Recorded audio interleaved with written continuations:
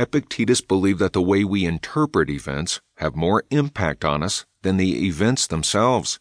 Suffering comes when these interpretations fail to be realistic and our expectations are not met.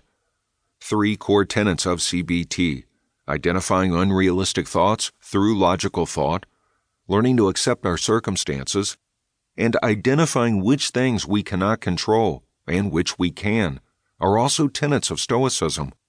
Beck's original list of irrational ways of thinking, cognitive distortions, includes exaggerating perceived weaknesses or threats, jumping to conclusions, all-or-nothing thinking, and overgeneralization. But Stoicism is a philosophy, and not a philosophy, and so many contemporary philosophers have attempted to modernize Stoicism. One of the main aims of these philosophers is to reclaim the ancient meaning of Stoic from its common English meaning, which means a person who faces things with a stiff upper lip.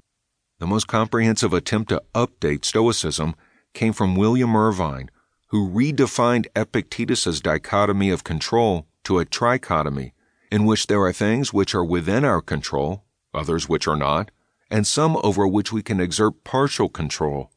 His example is that of a tennis match, wherein you can influence the outcome through the way you play, but that your win is not guaranteed, since there are variables that you cannot influence, such as the way the wind is blowing, or your opponent's skill.